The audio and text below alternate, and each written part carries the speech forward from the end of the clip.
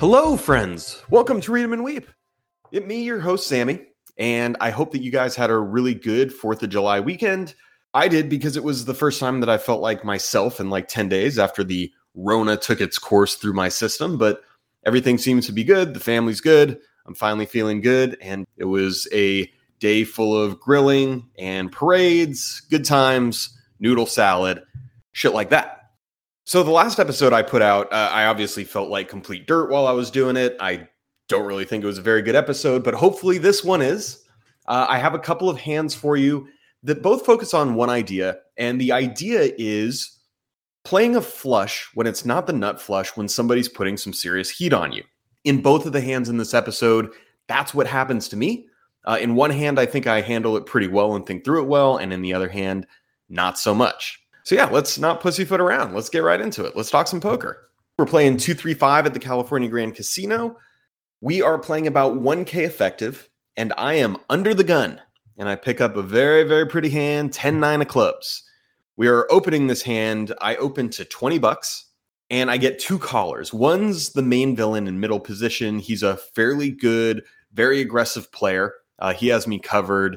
He calls the 20, and then the button, I don't even remember who he was. He called the 20. We go three ways to a flop. I have the worst position, and we flop a goddamn flush. Boom, snap. It's queen 8-3, all clubs. We have 10-9 of clubs. So we flop a flush, not the nuts, but we also have a redraw to straight flush. This is awesome.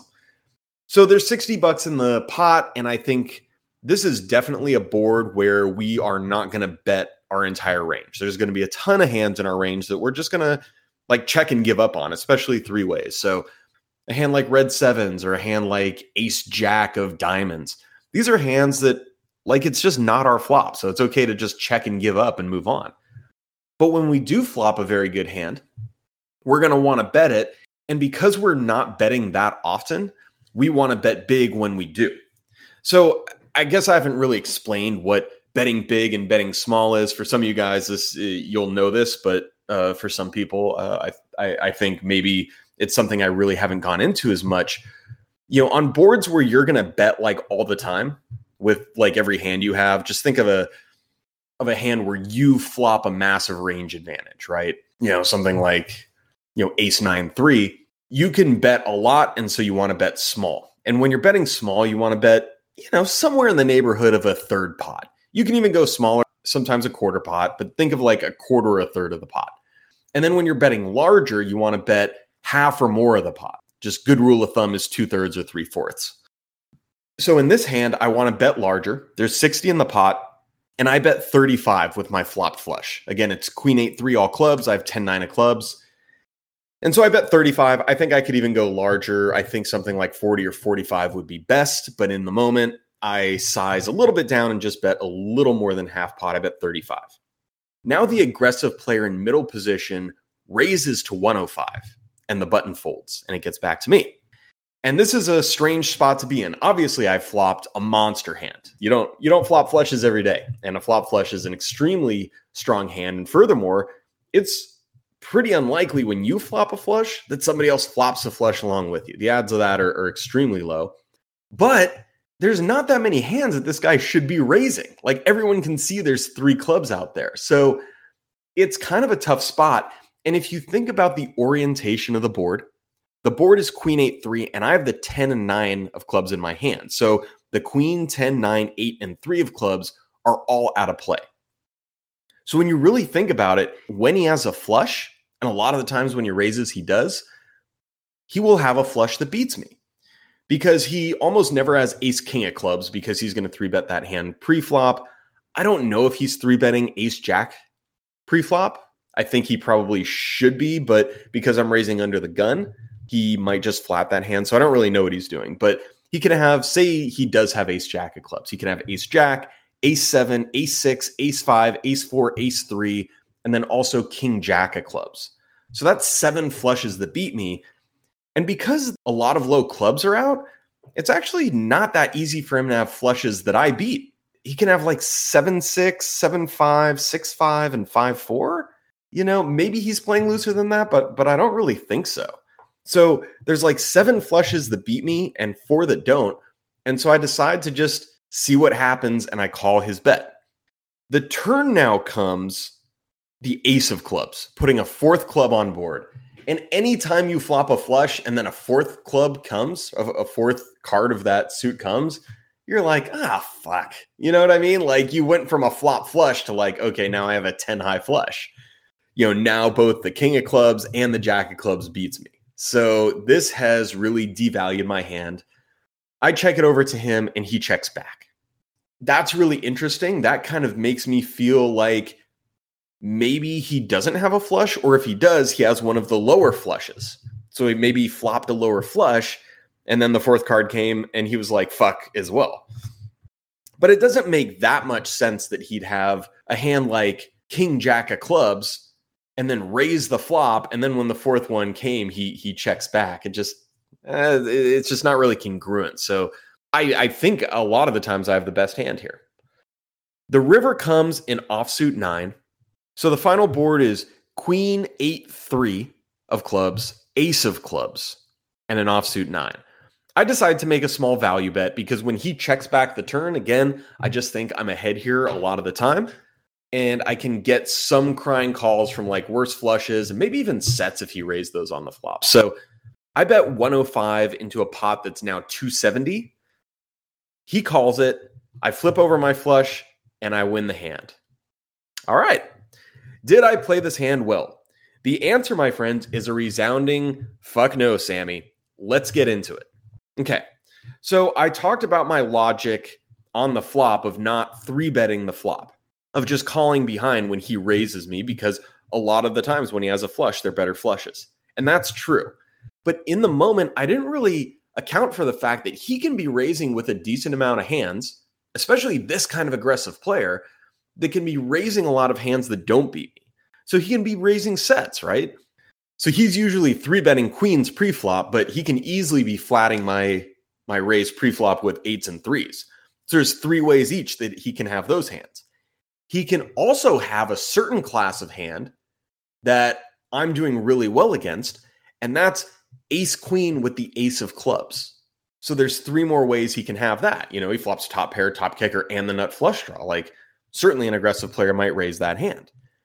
And then I don't know what he's doing with like queen 8 suited, if he's calling that hand in middle position against an early position raise pre-flop, but maybe he is. He's an aggressive player. I have no idea, but there's 3 ways he could have flopped top 2 pair as well.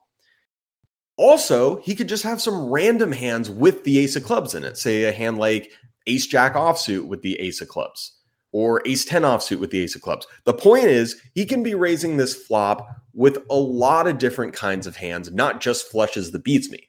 So yes, when he raises and he has a flush, he usually has a better flush than me, but I actually put this into a poker app, calculates equities. It's this app called Poker Cruncher. I have it on my phone. It was like $13. But basically you can plug in hands and you can also plug in ranges, and it gives you equities against those ranges. And I kind of put in the range for him that I described here. And against that range, my flopped flush with 10-9 suited has 60% equity. So when he raises here, I'm actually usually ahead. And furthermore, the kinds of hands that he's raising me with on the flop, he's going to call them all if I re-raise him. Like, he's calling all of those hands. He's never raising a hand that all of a sudden he's going to fold. So I should be 3-betting this hand on the flop. I should be re-raising his raise, and I didn't do it. I basically just smooth-brained it, and I was like, this guy's raising me on a monotone board, so he has to be afraid of the flush, so he has a flush himself, and, maybe he has a better flush because I don't have the nuts. And that's just like such a bitch-made ass way to play. And I was very bitch-made in my thinking here. So that's what I messed up on the flop. And then the other part that I really screwed up on, and I hope you guys caught this, is that when the ace of clubs, the 4th club, falls on the turn, this is actually a great fucking card for me. In the moment, I didn't realize how good of a card it is because, like I said, in general, when you flop a flush that's not the nuts and then the 4th card comes, you're like, shit, now this guy only needs 1 better club to beat me. As opposed to on the flop, it's like he has to have flopped a better flush. But in this specific situation, the ace of clubs takes away all of the nut flushes he could have. So really the only flush that he can now have that beats me is king jack of clubs. right? Because it's queen, 8-3, ace, and I hold the 10 and the 9. So really only if the king jack of clubs beats me. And again, like I said, it would have been really weird for him to raise that hand on the flop and then check it behind on the turn. It's just like, why would you do that? So basically, I should have led the turn. Like my hand is almost always good there. And I didn't do it. I don't know why I didn't do it. It just doesn't really make much sense at all, because he should never have the jack of clubs in his hand unless he's got king jack of clubs. All the other hands that have the jack of clubs in their hand should have folded pre-flop. They're all shit because the 10 and the 9 and the 8 are all accounted for. So, the queen is, the ace is. So jack what of clubs? What's he raising me with on the flop? Like jack 10 offsuit with the naked jack of clubs? That just doesn't track, man. So I should have led the turn, knowing that he's probably going to have to call with his set or 2 pair. And the fact that it takes away all those nut flushes that I can beat. And I didn't do that. I think my value bet on the river was just fine, trying to get thin value. And I got some thin value. But the reality is, if I had thought through this hand better and I had not played my hand like a passive ass bitch on the flop, and I had led the turn even as played, I would have made a lot more money. And I just didn't feel like I thought through this hand well in the moment. And I ended up getting way less value for my hand than I should have. I flopped a goddamn flush. And, I kind of made the minimum with it. So that's definitely grounds to fire oneself into the sun. And I'm something of a fucking idiot myself. Meme. All right. That's hand 1. Hand 2, we get ourselves into another spicy situation, but we acquit ourselves a little bit better. Stay tuned.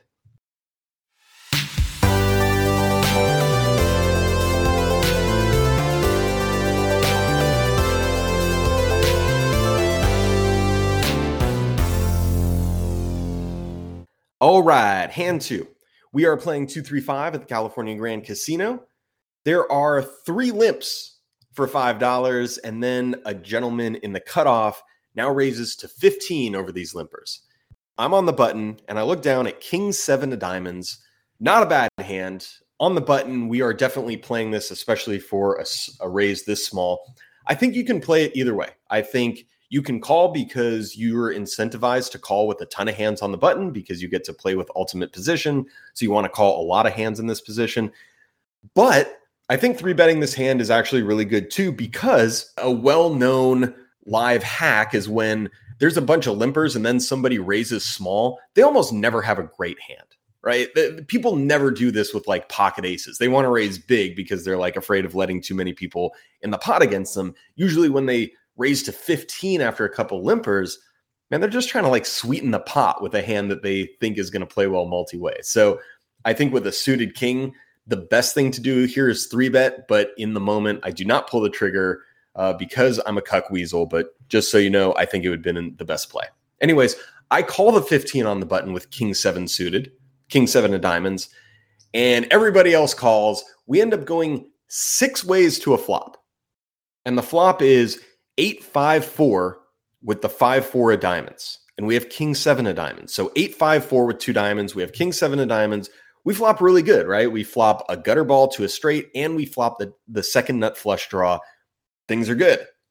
Now, one of the early position limpers, one of the guys who limp called, he actually leads out into the field for 30. So he bets about 1/3 pot, and 2 players call. And it gets to me on the button.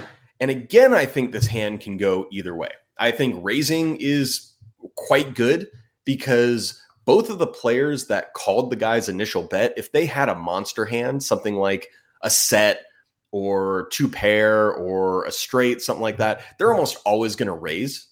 So those 2 guys who called the initial bet probably don't have that big of a hand. The guy who initially led into the field, he could actually have a big hand, because he's leading into 5 other players. Now, I think in general, if he did, he'd have bet bigger, but I just think I can go either way with this hand. I think raising is just fine.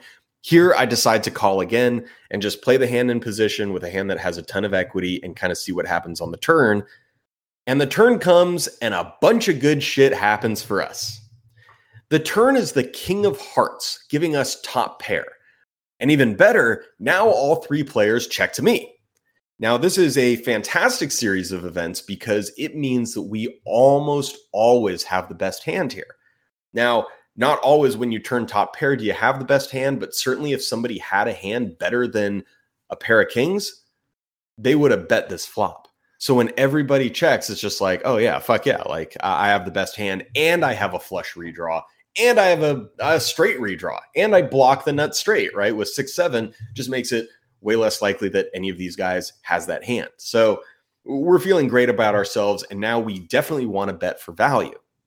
Now we don't need to bet all that large because we don't have a very vulnerable hand. We're not really worried about a lot of hands. We have redraws and our redraws to the second nuts. So we're not especially afraid of somebody drawing out on us. And what we'd really like to see is somebody with a worse flush draw continue to put in money. Or somebody who flopped a top pair of eights, just be curious and be like, this guy might have just been betting with a flush draw. He might want to see an extra card. So what we don't want to do is bet all that big. We want to make a callable bet so that hands worse than us can call. And I bet $100 into 210. The early position guy who originally led out into the field on the flop, he quickly calls. And now the other two guys fold and we go heads up to the river. The river comes the 10 of diamonds, making us the flush. Now, I don't especially love this card. Obviously, it makes our hand stronger in an absolute sense, right? We graduated from one pair with not a great kicker to the second nut flush. That's great. But all in all, this isn't that great of a card because we definitely had the best hand on the turn. And now, certainly we almost always have the best hand still, but now it's going to be harder for worse hands to call us. You know what I mean? Like everyone can see that the last diamond came out, that the third diamond hit the river. So it actually prevents us from getting as much value, I think. The one place it could be helpful is if the guy had a lower flush draw than us and made a worse flush. And now that's a point that we're going to have to contend with because the early position player now leads for 200 into the pot of 410, and it leaves him exactly 300 behind. And now it's on me. And I go into the tank because obviously I'm never folding the second nuts here. But the question is, do I just call this bet or do I raise him all in for his last $300? I have the second nuts. And my initial thought is just calling this bet is way too weak because he's got definite hands that if I raise will call my raise all in. That I'm ahead of. So I go into the tank and I really start thinking about the orientation of the board. So again, the run out is 8-5-4 with 2 diamonds, an offsuit king, and then the 10 of diamonds, and we have king 7 of diamonds. So the diamonds that are accounted for are the king, the 10, the 7, the 5, and the 4. So I really start thinking about what worse flushes he can have with me. And at best, he can have 5. He can have queen jack of diamonds. He can have queen 9 of diamonds, 8-9 of diamonds, or 8-6 of diamonds. And even 8-6 of diamonds it's possible. Certainly he could have limped an early position and called a raise with it, but some players just fold that hand. So, that one's a little iffy, but say he's got 5 worse flushes than me. Here's the better flushes he has. Because the ace of diamonds isn't accounted for, he can have ace 9, ace 8, ace 6, ace 3, and ace deuce. Could he also have ace jack or ace queen? Yeah, you would think he would open raise those pre-flop, but I also feel like he should open raise like 8-9 suited or queen jack suited on the other side. So basically when you add it all up, at best, he's got an equal amount of worse flushes and better flushes. And at worst, he's got several more better flushes than worse flushes than I have.